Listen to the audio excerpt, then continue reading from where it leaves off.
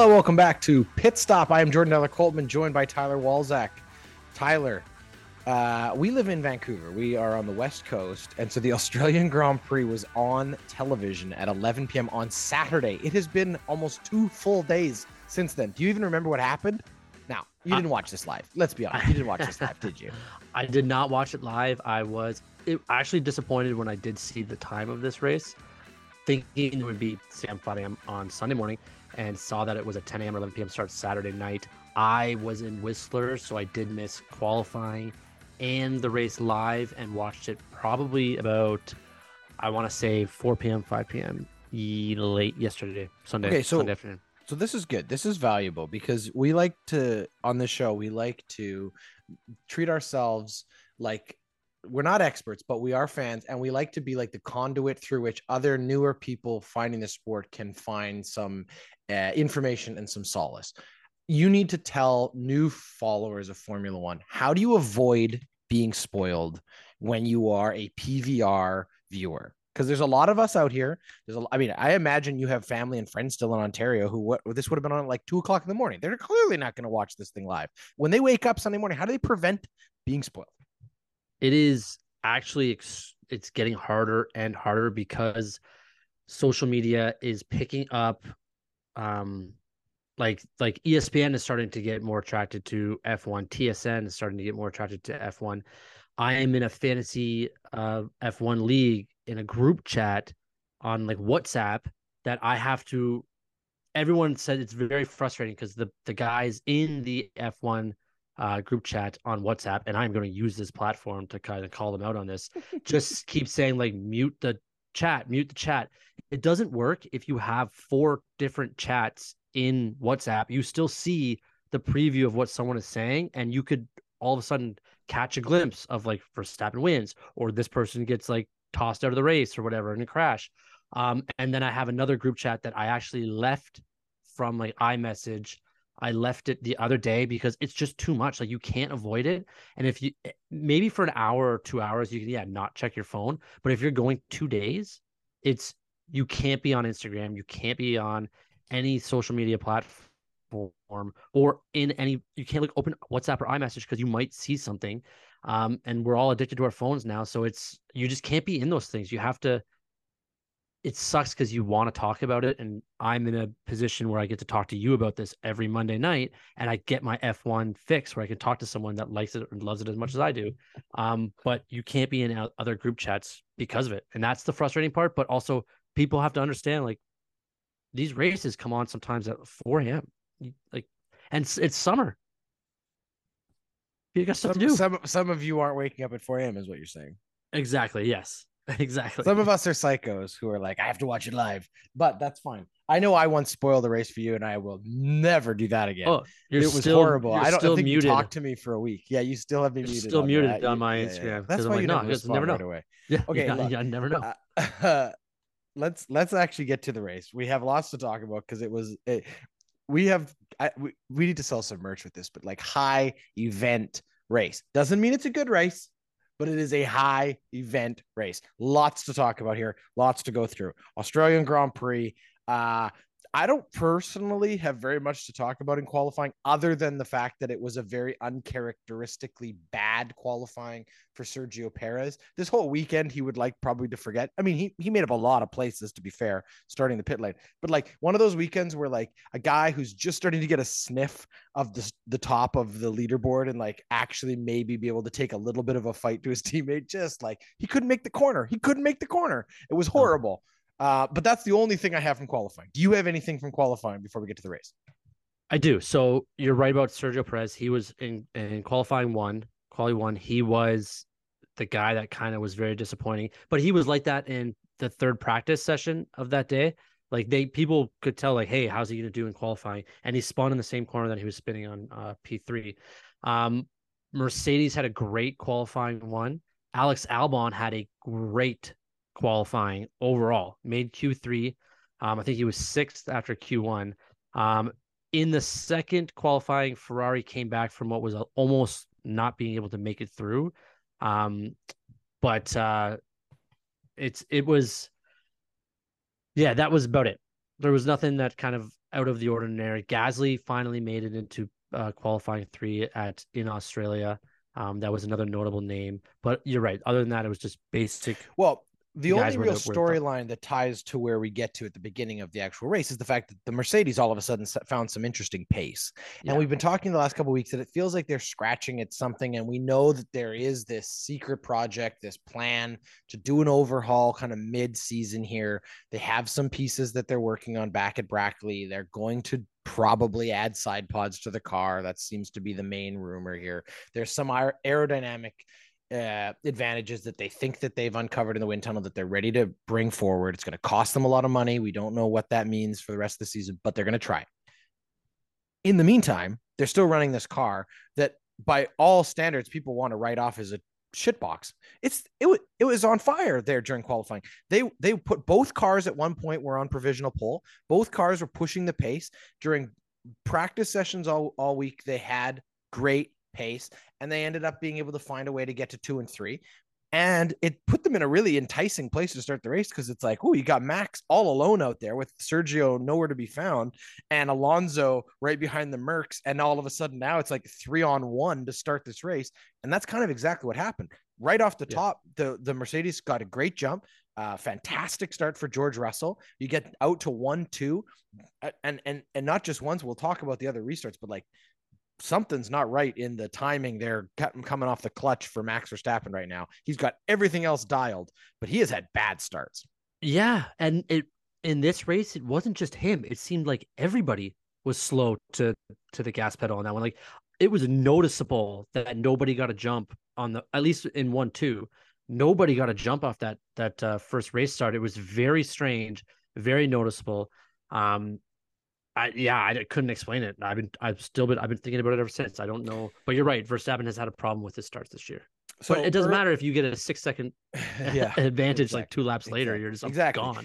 And the big thing here was that we had an interesting start to this race, as I said, because the Mercedes were out front. We have George and Lewis fighting for first place, George holding them on, and then we get our first red flag. But it wasn't a red flag first it was just a safety car. And they clearly made a decision at Mercedes to switch the strategies, have one guy come into the pit. Obviously, that's your lead car. He's in front. He's going to get that opportunity. And they clearly were identifying, because there were cars even before that who had pitted with going to the hard tire, that there was going to be a long stint for those hard tires if the race stayed flag free. It ended up not being that way. But the plan was George will come in early and he'll have an advantage later. And I think Carlos Sainz made the same calculation of the Ferrari side, his side of the garage made the same calculation. So those two dive into the pits. It gives Lewis the lead.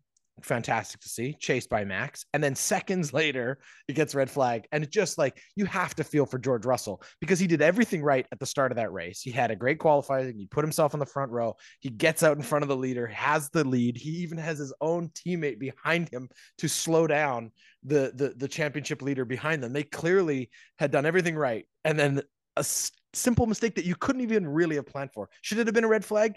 There's been times we've seen the same amount of gravel and it hasn't been. But clearly they were going to be a little quick on the red flags. We learned that later. That is the problem with that red flag, is that they've all driven through gravel before. And the drivers even said, like, you're putting a red flag out for gravel. That doesn't make any sense. Yeah. FIA did come like 4 laps later and say there was pieces of Albon's car that were still out there. But it was a lot of weird things in that first 6 laps or so. Like after the first lap, you saw guys come in for tires, like Ocon came in after the first lap. Like what is the point of qualifying then?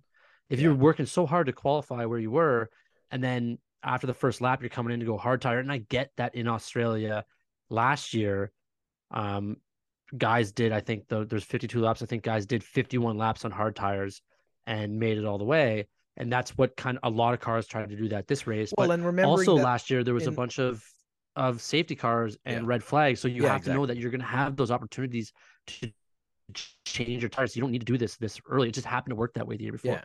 Well, and remembering that, like in this situation, I think a lot of those guys, it was based on the decision they'd made during qualifying to put a certain tire on to get a better spot, had really handicapped their later strategy. So they realized the faster we get to this strategy, the faster we could get an undercut advantage. It just didn't work because of, as you say, the fact that we weren't going to run 52 clean laps. Let's jump to a little bit later in the race because again, as I said, high event. We obviously saw some fun overtaking, and a big credit goes to Sergio Perez, who made up some fantastic positions from the back. Whenever Sergio Perez is at the back of a race, whether he starts there or he ends up back there because of a puncture or something like that, that is primetime viewing because Sergio Perez is a fantastic overtaking driver.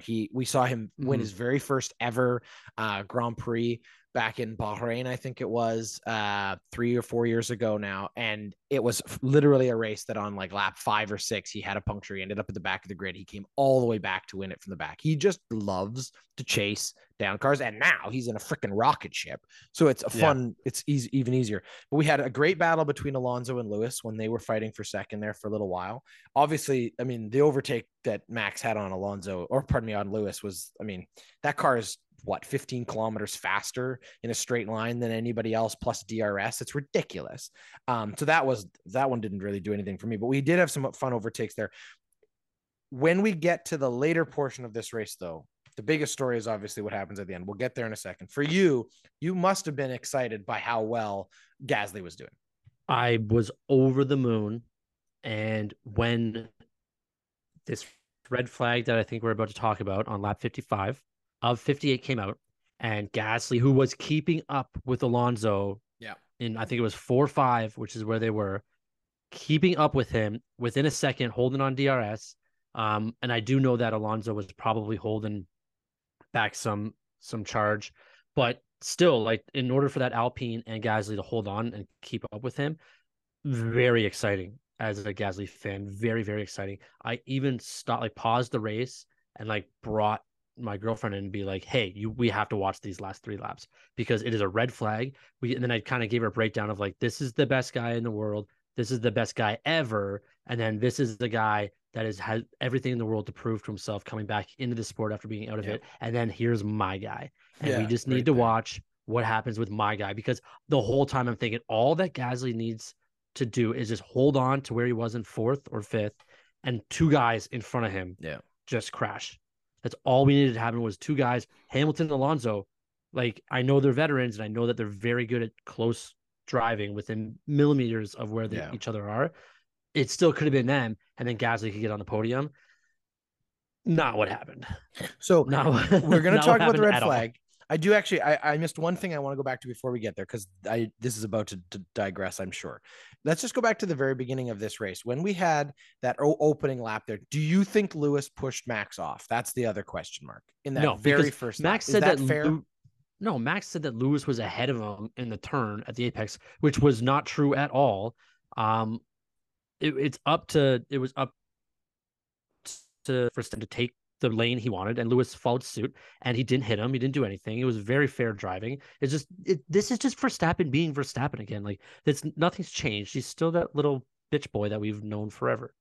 All right, good. We can agree on that, and we'll move on from there. All right, red flag comes out. So we end up with a very strange, like, what exactly happened with Magnussen? Did he just not see the wall?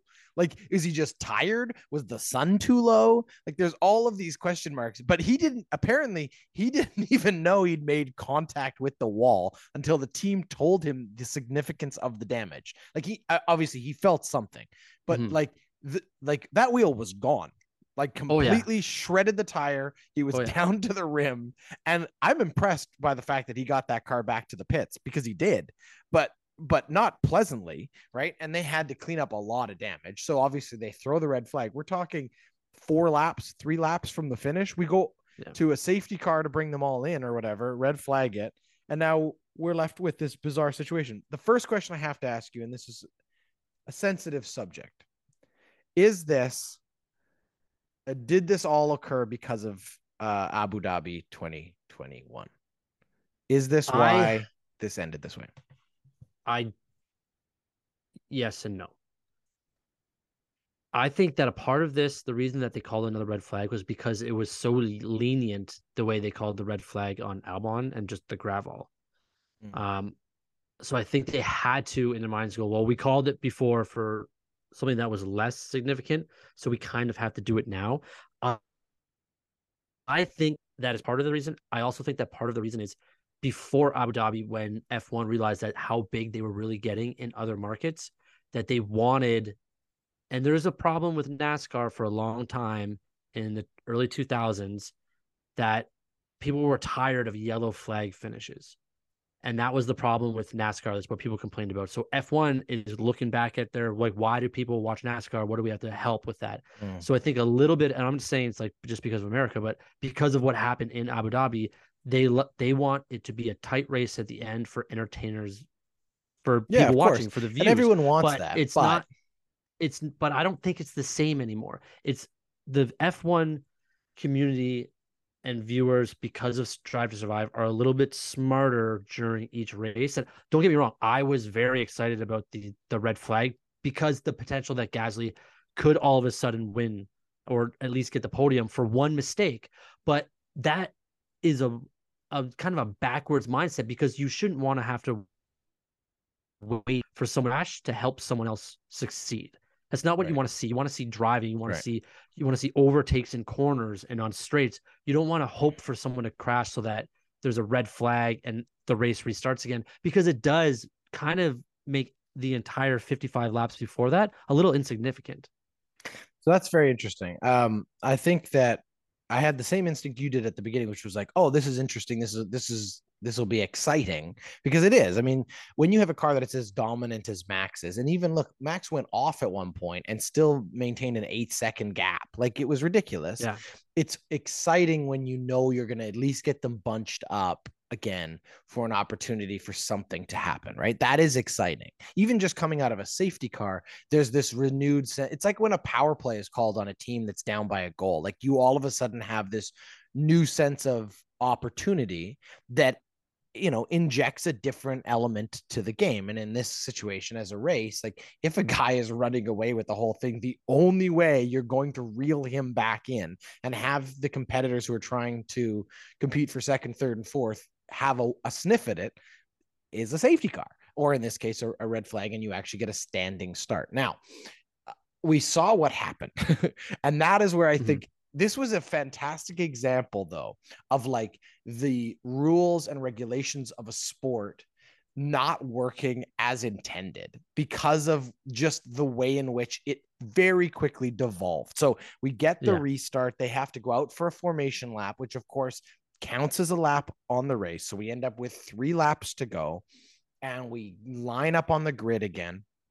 We start, and by corner 2, it's utter carnage, just carnage. Alonso's spun around from behind by Sainz. We'll talk about that in a second. Then we have everybody behind them having to adjust, because that's what happens when there's contact and there's a car spinning out of its regular, lane. And now we have both Ocon and Gasly making contact. Did Gasly just not see him? I think Gasly made a mistake.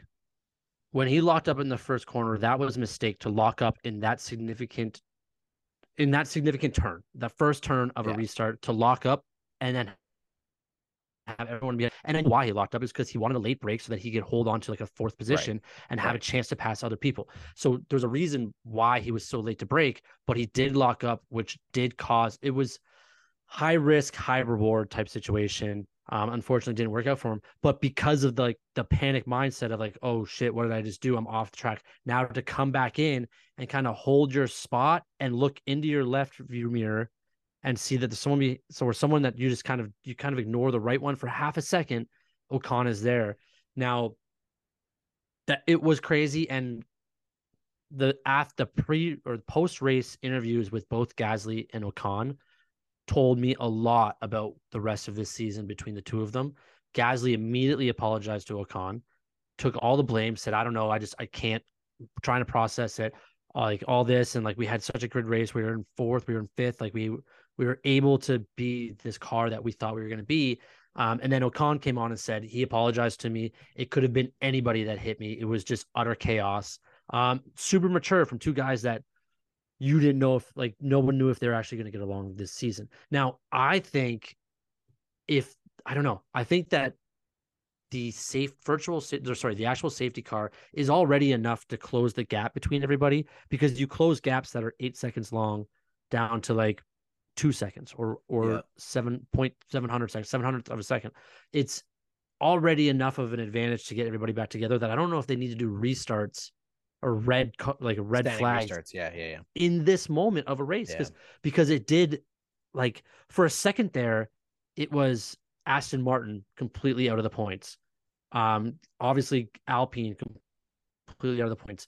Carlos took out Alonso. Like, it was just so devastating to so many of the drivers, but it also brought up other people, and then it took Haas had a 45 sniff at a minutes to figure it podium. out. Yeah. I mean, that's Yeah. the crazy thing. So let's talk about what happens next, as you say. So, because I mean, obviously, we're assuming the people listening to this have seen it. If you haven't, thanks for listening, I guess. Yeah. I mean, sometimes I guess they're just listening to help. I We'll have just tell it to them. We no reenact it idea for them. what's going on, but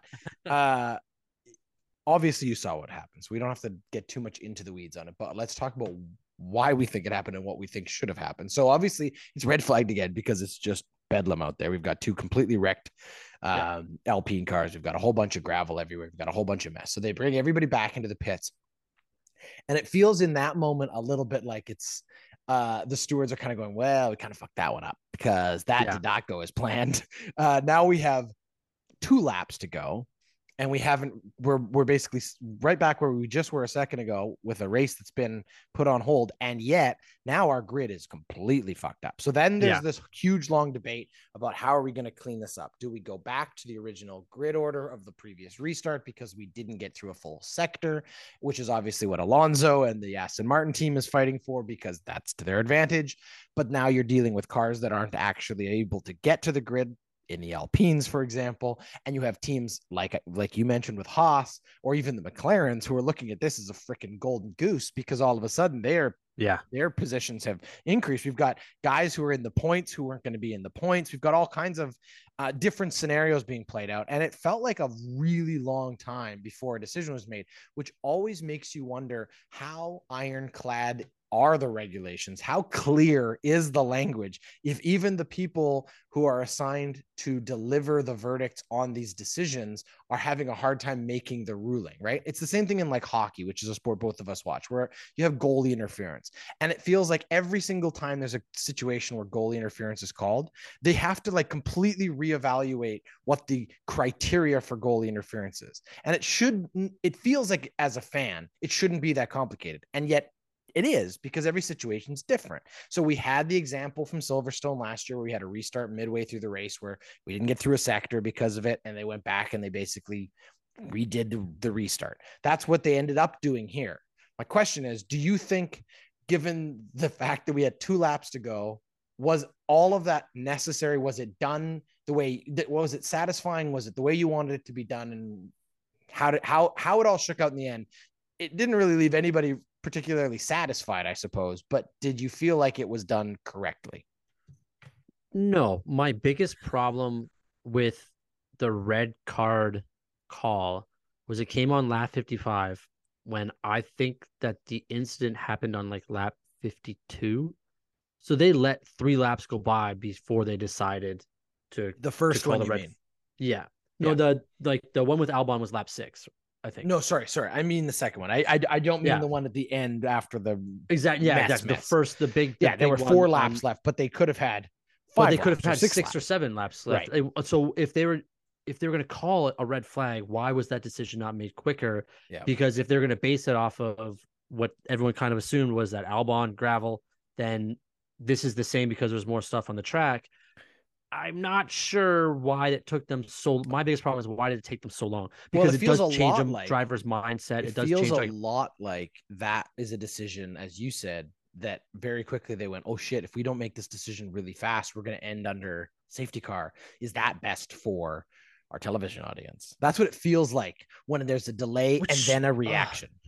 Which it shouldn't be. It should not be that case. It should be, hey, at the end of the year, we go, okay, we had these 3 races end on safety car. What can we do in those races or overall to come up with better viewing experiences? It shouldn't be, okay, we've got 3 laps left. What's the best viewing experience we could have for this race? There should be a cut and dry standard that every race has to follow. That's how sports work. That is how a lot of things in this world works, is you have rules that you have to abide by that are determined by past experiences. You can't just go off book and have someone be like, oh, we're just going to do it this way on this race and this way in a different race. Now, they were And able to use Silverstone as last year as an yeah, example as to why they went back to a certain grid, but there's no reason it should take 45 minutes. There's no reason it should take 3 laps to make these yeah. determinations. Well, and again, the reality ends up being that if that's the reason they made that decision, it backfired badly because they ended up Mhm. having to finish under a safety car anyway, with Yeah. all kinds of other ramifications and all kinds of other drama. Let's talk about that really quickly. So, while we're sitting under the final red flag with only 2 racing laps available, really one, but we have to go back because we didn't finish that lap. The 2 questions that I had were like, do we have to finish at this point? Like, do we have to send them back out? Couldn't we just say, if we're going to finish under a safety car and the order is determined, therefore, couldn't just, even in the interests of safety, say, hey, why don't we Yeah. just say that was it, call it a day, and we're done? Like, do we really have to parade one more time around? Now, it ended up being consequential because right before we went out there, they applied a 5-second penalty to Carlos Sainz, which meant that everybody who was behind him could race from the final corner to get as close to him without overtaking, as close to him as possible, so that when they crossed the line, they would be within that 5-second window and they would all bump him down the grid, which is exactly what happened. He ends up out of the points. He ends up in 12th, and all of those cars get a bump up. Great for Lance Stroll, who ends up in 4th. Great for Perez, who ends up in 5th, and the list goes on. So Yuki the Tsunoda, who question gets is, in the points. yeah, he got in the points. And so the question is, in the end, was it the right thing to do? Yes, they had to finish the last lap. Was it stupid that we had to do it? Yes. As far as I'm concerned, it was dumb. But again, it was a little bit like, hey, stewards, you made a huge mess of this. Now this is your reward. This is what you Yeah. get as the capper to the end of this race, which is sad because it It's was a good also race. not Yeah, it's also not. I think it's not fair to Sainz that 5 second penalty Right. because you've Let's talk started about that. everybody at the race again. Everybody is within 100ths of a second of each other. Now you have Sainz who did cause a collision, but it was in a like the same reason. Okay, so my guy Gasly has 10 points out of 12 in terms of like he could have his license suspended. Yeah, right. Did you 12 incidences or whatever points? He has 10. He could have, if he took out Ocon, Yep. Yep. he could be suspended for one race, but they said it's a racing start, so it's kind of chaos. So it should like we're not going to deduct any points from his license. Sainz yet is also at the start of that race and the start of those first Restart, yeah. 3 turns, also racing an incident, who kind of a little vicarious, sure, but he gets penalized and that's a huge penalty, 5 seconds at the start of it finishing. Like the start of a race, sure, you have all race to make up 5 seconds, but you have 3 laps to do it, and then not only that, but it's another red flag. You have two zero time two to make up laps, for and it. none of Yeah, them count. They're all behind a safety car. that's what I mean. Is And the 5 seconds is you've sewered him. You've I absolutely would also sewered like him. to say there is a real like if you watched how those cars ended up coming across, they were like 3 abreast to all get as close as they could, right? Yeah. You're actually increasing the danger. You're actually Mm. increasing the risk to those drivers because now you have guys who are taking an additional unnecessary risk that you have imposed on them, or that you have offered them an opportunity to take a risky move to try to get an advantage that you should not be doing. The stewards should not be giving out incentives to be risky, right? We're meant to be behind a safety car for the purposes of safety. That's the whole idea. And that isn't what's going on there. It felt clumsy. It felt messy. And it'll be interesting to see, as you say, in a few races time, when we see another kind of late race situation like this, is it handled differently? Do we see some lessons learned from this, and do we get better at it? Or are we still, as I said earlier, are we still suffering some of the consequences of such a horrific ending to a race a few years ago, where we're still getting to those last couple laps and people are getting a little bit jumpy when they're having to make difficult calls, and they're either siding too heavily on the conservative, let's make the safest call, or in this case they're trying to perhaps increase the entertainment factor while just making as far as I'm concerned, a mess of the whole thing. Let's hand out some It's hardware, like Tyler. let's just follow the rules. Yeah, but that's That's what I all. mean. I mean, if these are the people who are supposed to implement the rules and they're the people who write them, I'm confused why they're having such a hard time with that. Hardware, this is much easier. There's very simple rules for this, Tyler. I'm going to tell you what the award is, and you're going to tell me who you think we should be handing the trophy out to. So, obviously, the driver of the day, and I don't know how this happened, other than the fact that there's a lot of Red Bull fans out there. Sergio Perez was voted driver of the day by the fan vote. Look, he did have a good race. He came from the back, but I don't know. Did he really have the best race? Was he really the driver of the day? he it was a very quiet 20-5. Fair Very enough. quiet 20th to Fair, 5th. But he fair did enough. go 20. He Yeah. did have the most overtakes. Okay. So So who's you our could driver of say, the day? Who's our driver of the day? I mean, you have to be pretty impressed with what Lewis Hamilton did yesterday. Or yeah, yesterday, Sunday, or sorry, Saturday night. Yeah. Um, It was Sunday yesterday from somewhere. when I watched it. You have It to be was pretty Sunday in impressed with Australia. Lewis in taking a car that everyone has deemed a piece of garbage and Yeah. putting it second on the podium, and like a dominant second. It wasn't like Yeah. he had to fight Alonso, but Alonso never really got that close to him. Yeah. Well, and he had to survive two restarts, which he Yep. did. And there is something to be said for that. He had to survive two restarts. He had to put himself in a position to be able to be competitive there. We know that he was under pressure from Alonso as far as the tire dag, and he still managed to get them to the end, which is very impressive. Obviously, they were all saved by the last minute red flag, which got them on Mm-hmm. softs. But he did, and he took a little bit of a fight to Verstappen when he had the advantage. Obviously, he doesn't have the pace. No one has the pace of Red Bull. I agree with you. I think it's hands down the best race we've seen from Lewis Hamilton in probably a calendar No, year, and it was great to see. yeah, and I wouldn't like. I do. I want to kind of give if this race was 3 laps shorter, then Pierre Gasly would be driver of the day. Yeah. There's definitely an argument for he had a great race. I don't know if he's the driver of the day, but he definitely had a good race. It was his best race of the year, without question. 100%. And I think it bodes well for Alpine. But Both that's those two actually guys what's are up there.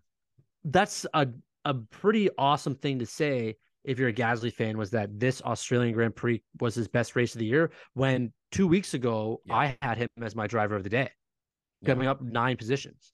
Yeah. So not so driver of the day. You could also say Gasly because he's You could. It was tough there at the end. He at kind the of end boned there, like himself there. just he kind of just got he.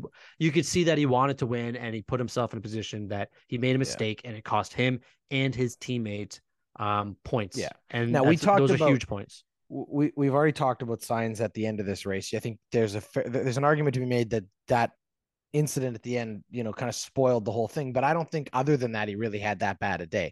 And a great Leclerc had a race. very short day. Could you give it to Leclerc just for the fact that he basically showed up to DNF in the first lap, first corner? Like that's got to be the shortest race of his career. And I only tend to go to worst driver of the day because it's like, if there's a guy who has just had the most dreadful start to a season, it's now him.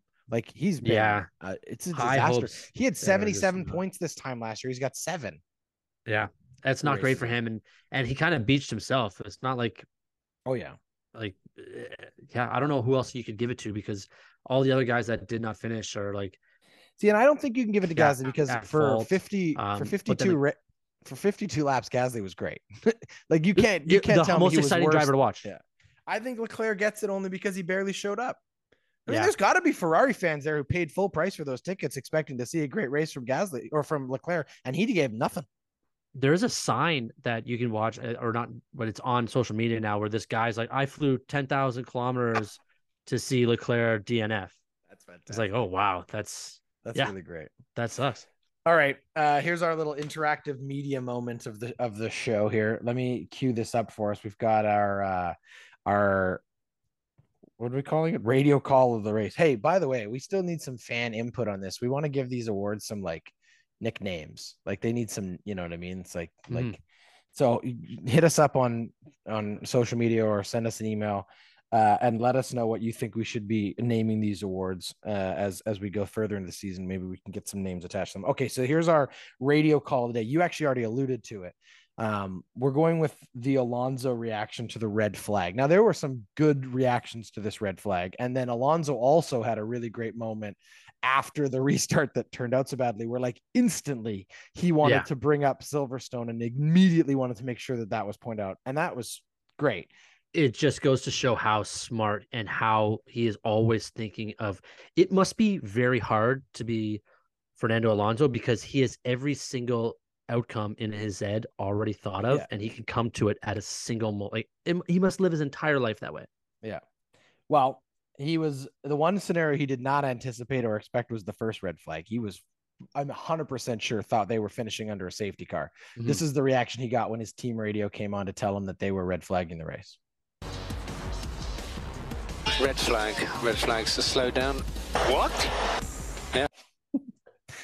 I'll play it for you one more time because it was, for me, it's just such, it's almost like a comic or like a cartoon reaction. There's no way he thought this was going to be the reaction. Red flags to slow down. What? Yeah, red flag.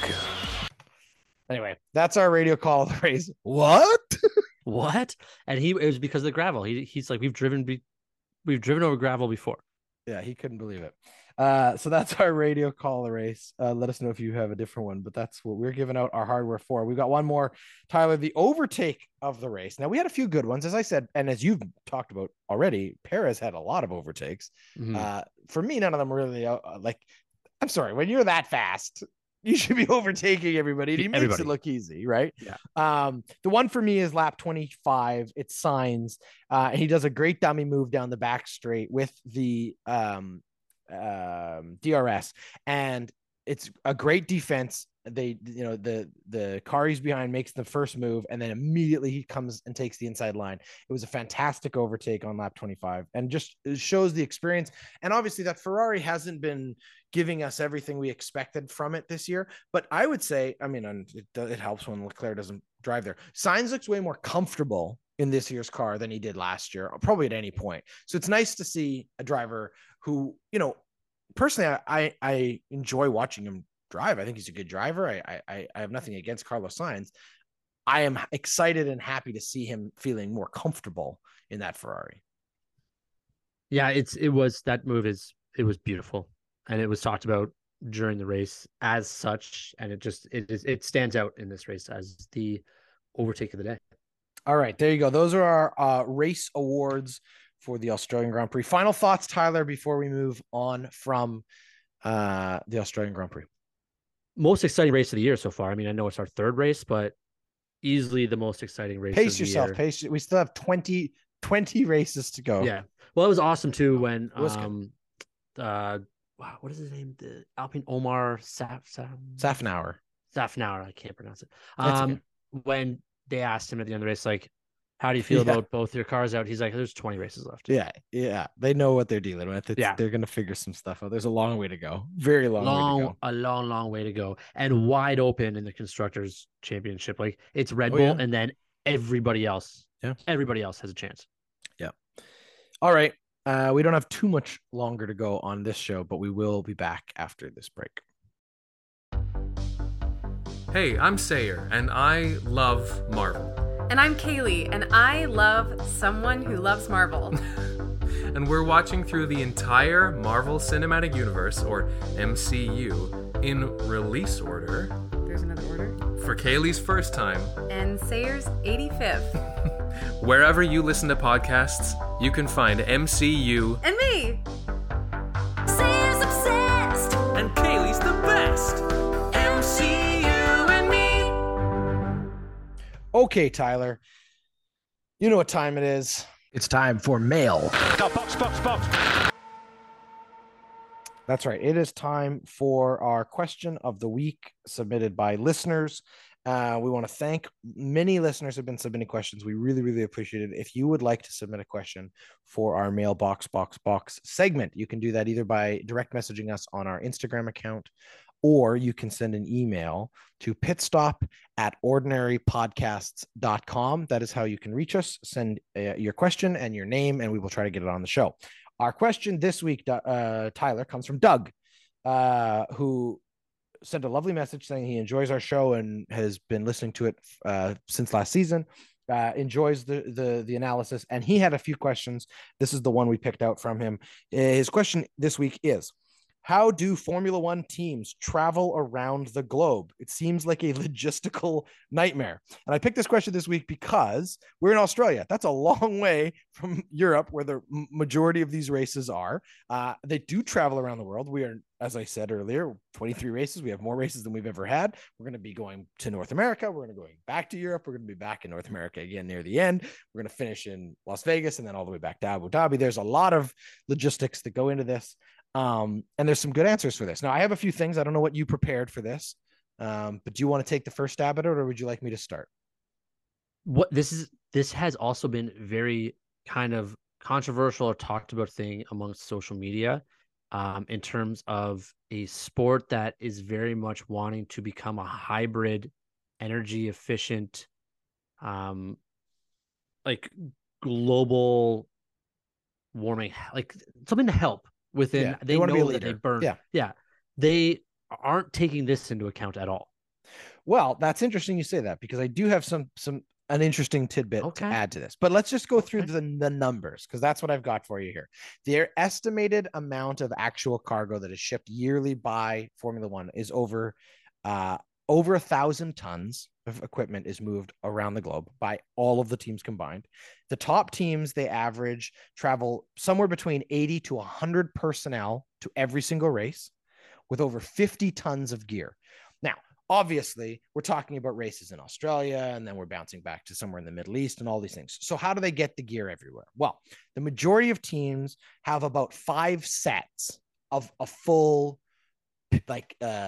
paddock package. So all of the equipment that goes into their garages, all of the equipment that goes into their pit boxes, all of the equipment that goes into their hospitality suites, all of this stuff. They've got about 5 sets around that number of this equipment, which means that it is constantly leapfrogging itself to these different destinations. Now, how do they move it? Is it all on airplanes? Is it all on trains? Well, that's what's interesting. So the majority of the equipment is actually shipped by sea. That is the number one way that stuff is moved around. So in around January, as the teams are preparing to start the season, these 5 sets of equipment packages basically are loaded up on cargo ships, and they begin to be shipped to the first 5 or 6 locations. The Middle East, it's all shipped through the canals into there. The stuff to Australia is shipped ahead of time on freighters. The stuff that goes to North America does that.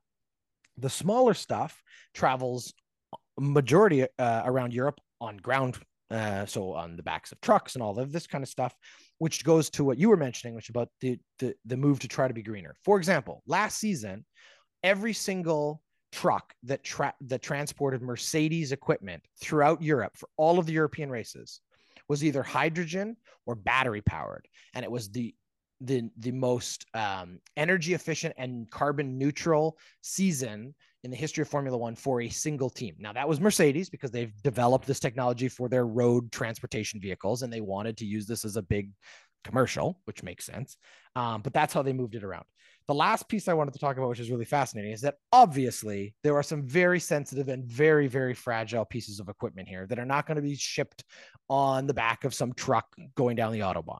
When it comes to the actual cars and the actual aerodynamic elements of these vehicles and most of their tires, those are put on planes and they're flown around the globe. That's obviously where we have a problem with the environmental portion of this.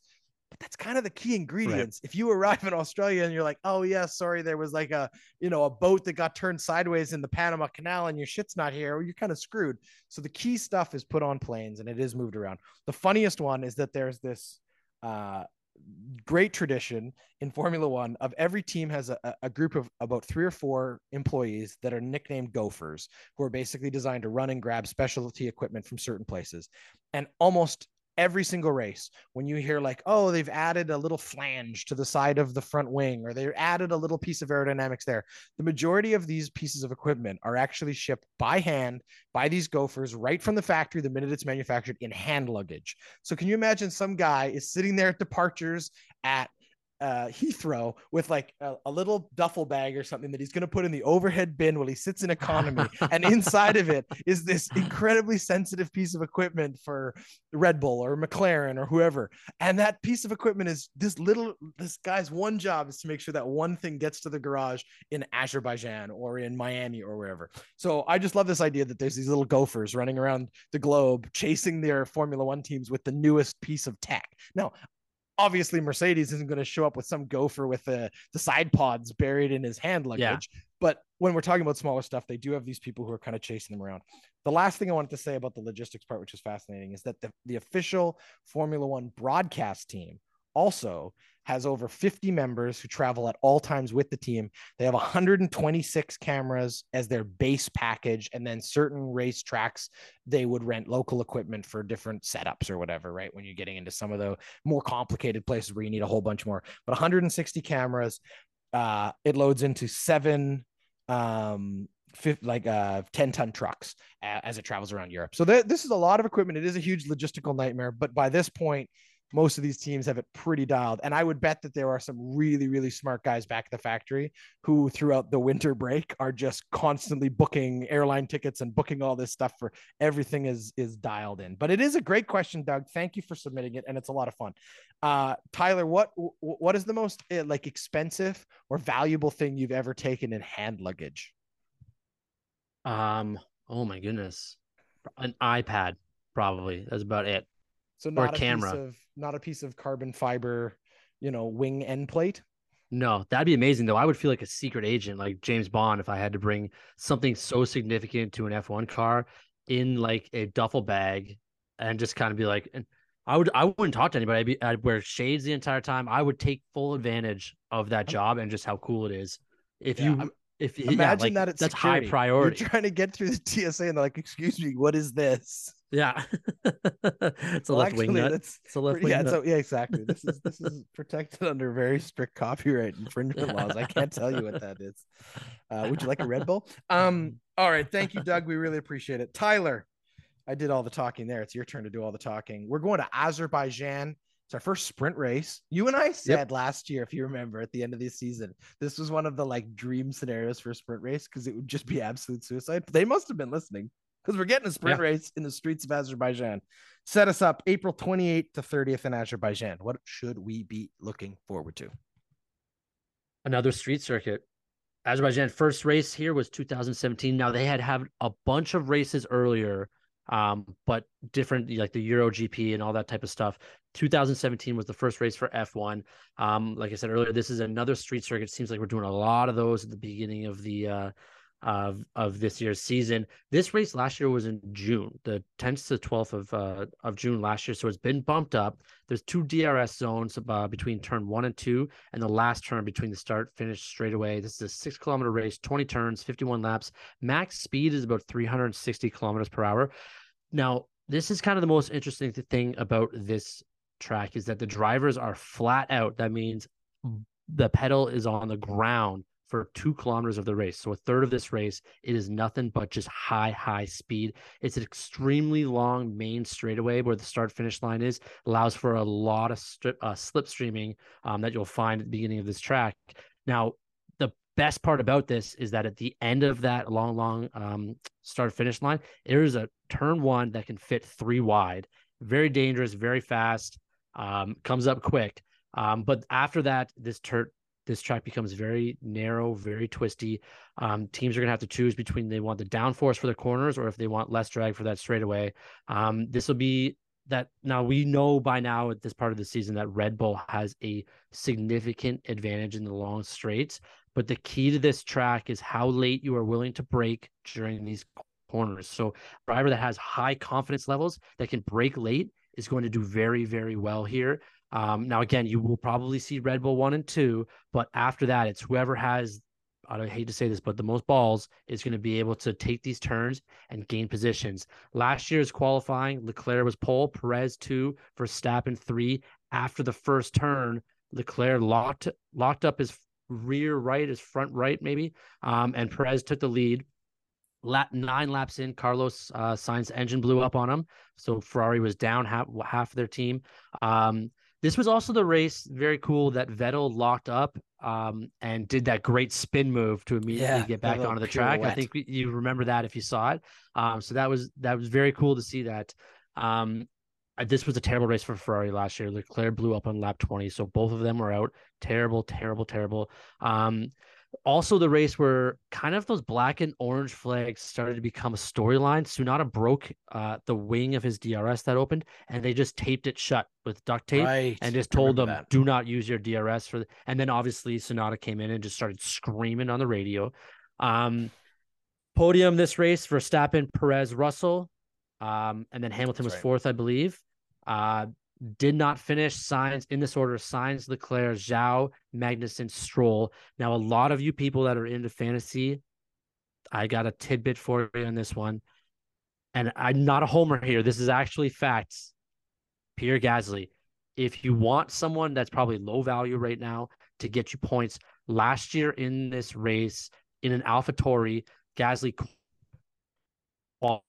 finished fifth. And that fifth place finish was after a late pass by Lewis Hamilton, the best to ever do it. And I think in the last 7 laps or something like that, to lose that 4th spot. So if you're looking for a little bit of knowledge on your fantasy F1 teams, I would recommend Pierre Gasly for this race. Boom. There you go. Not only are you dropping knowledge, but now you're also giving away valuable intel. I love it.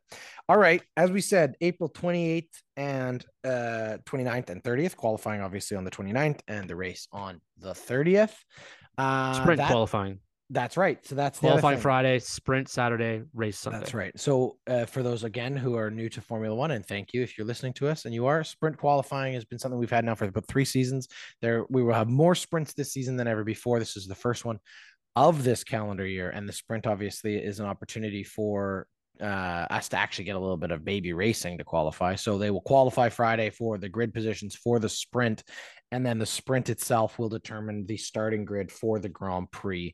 So there will be an abbreviated, I believe it's a quarter distance race, mini race. They're not allowed to call it a race. It's just qualifying. Anyway, we will be back, Tyler, on May 2nd with the review for this race. So this is basically the month of April about to be off, because this is our first little mini break after a few big races. I don't know. Is this just to let the drivers get back on the right jet lag clock from being in Australia? I don't know. Did you know that most of the teams try to stay on European time when they're in Australia? So they're getting up at 3 o'clock in the morning and staying up till 7, just so that their body clocks are a bit more regulated.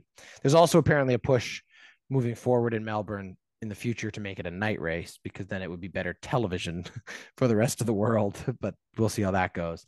And the last thing I do want to just really quickly mention before we go is our best wishes go out to the individual in the crowd in Melbourne who was injured, because apparently a piece of carbon fiber did get launched up in the air and came down and cut his arm rather severely. So hopefully he is okay. That's obviously something we don't want to see, and something that they're trying harder and harder to take care of. But if you're listening, and dude, if you're listening to us all the way from down under, I don't know, your hospital room, we love you, and keep on cheering for Formula One. But I doubt you're listening. Anyway, we wish him well, and stay safe out there, guys. If you're going to races, stay safe. Keep those heads up. Keep your eyes open, and keep your ears open. Keep listening to this. We appreciate it. We will be back, as I said, first weekend of May for the Azerbaijan Grand Prix. Thanks, Tyler. Thanks, everybody, for listening. That was the Pit Stop Podcast.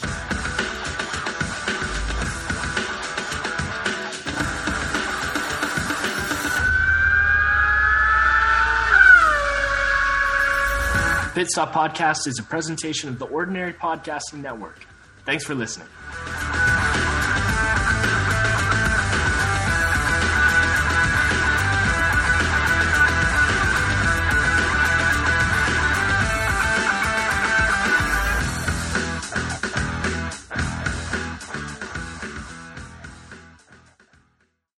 The Ordinary Podcasting Network wishes to acknowledge that the lands on which our conversations take place include Treaty 6 territory, the traditional meeting ground and home for many indigenous peoples, including the Cree, Dene, Saulteaux, Blackfoot, Métis, and the Nakota Sioux peoples, as well as the unceded territories of the Coast Salish peoples, including the territories of the Musqueam, Squamish, and Tsleil-Waututh nations. We acknowledge the many First Nations, Métis, and Inuit whose footsteps have marked these lands for generations.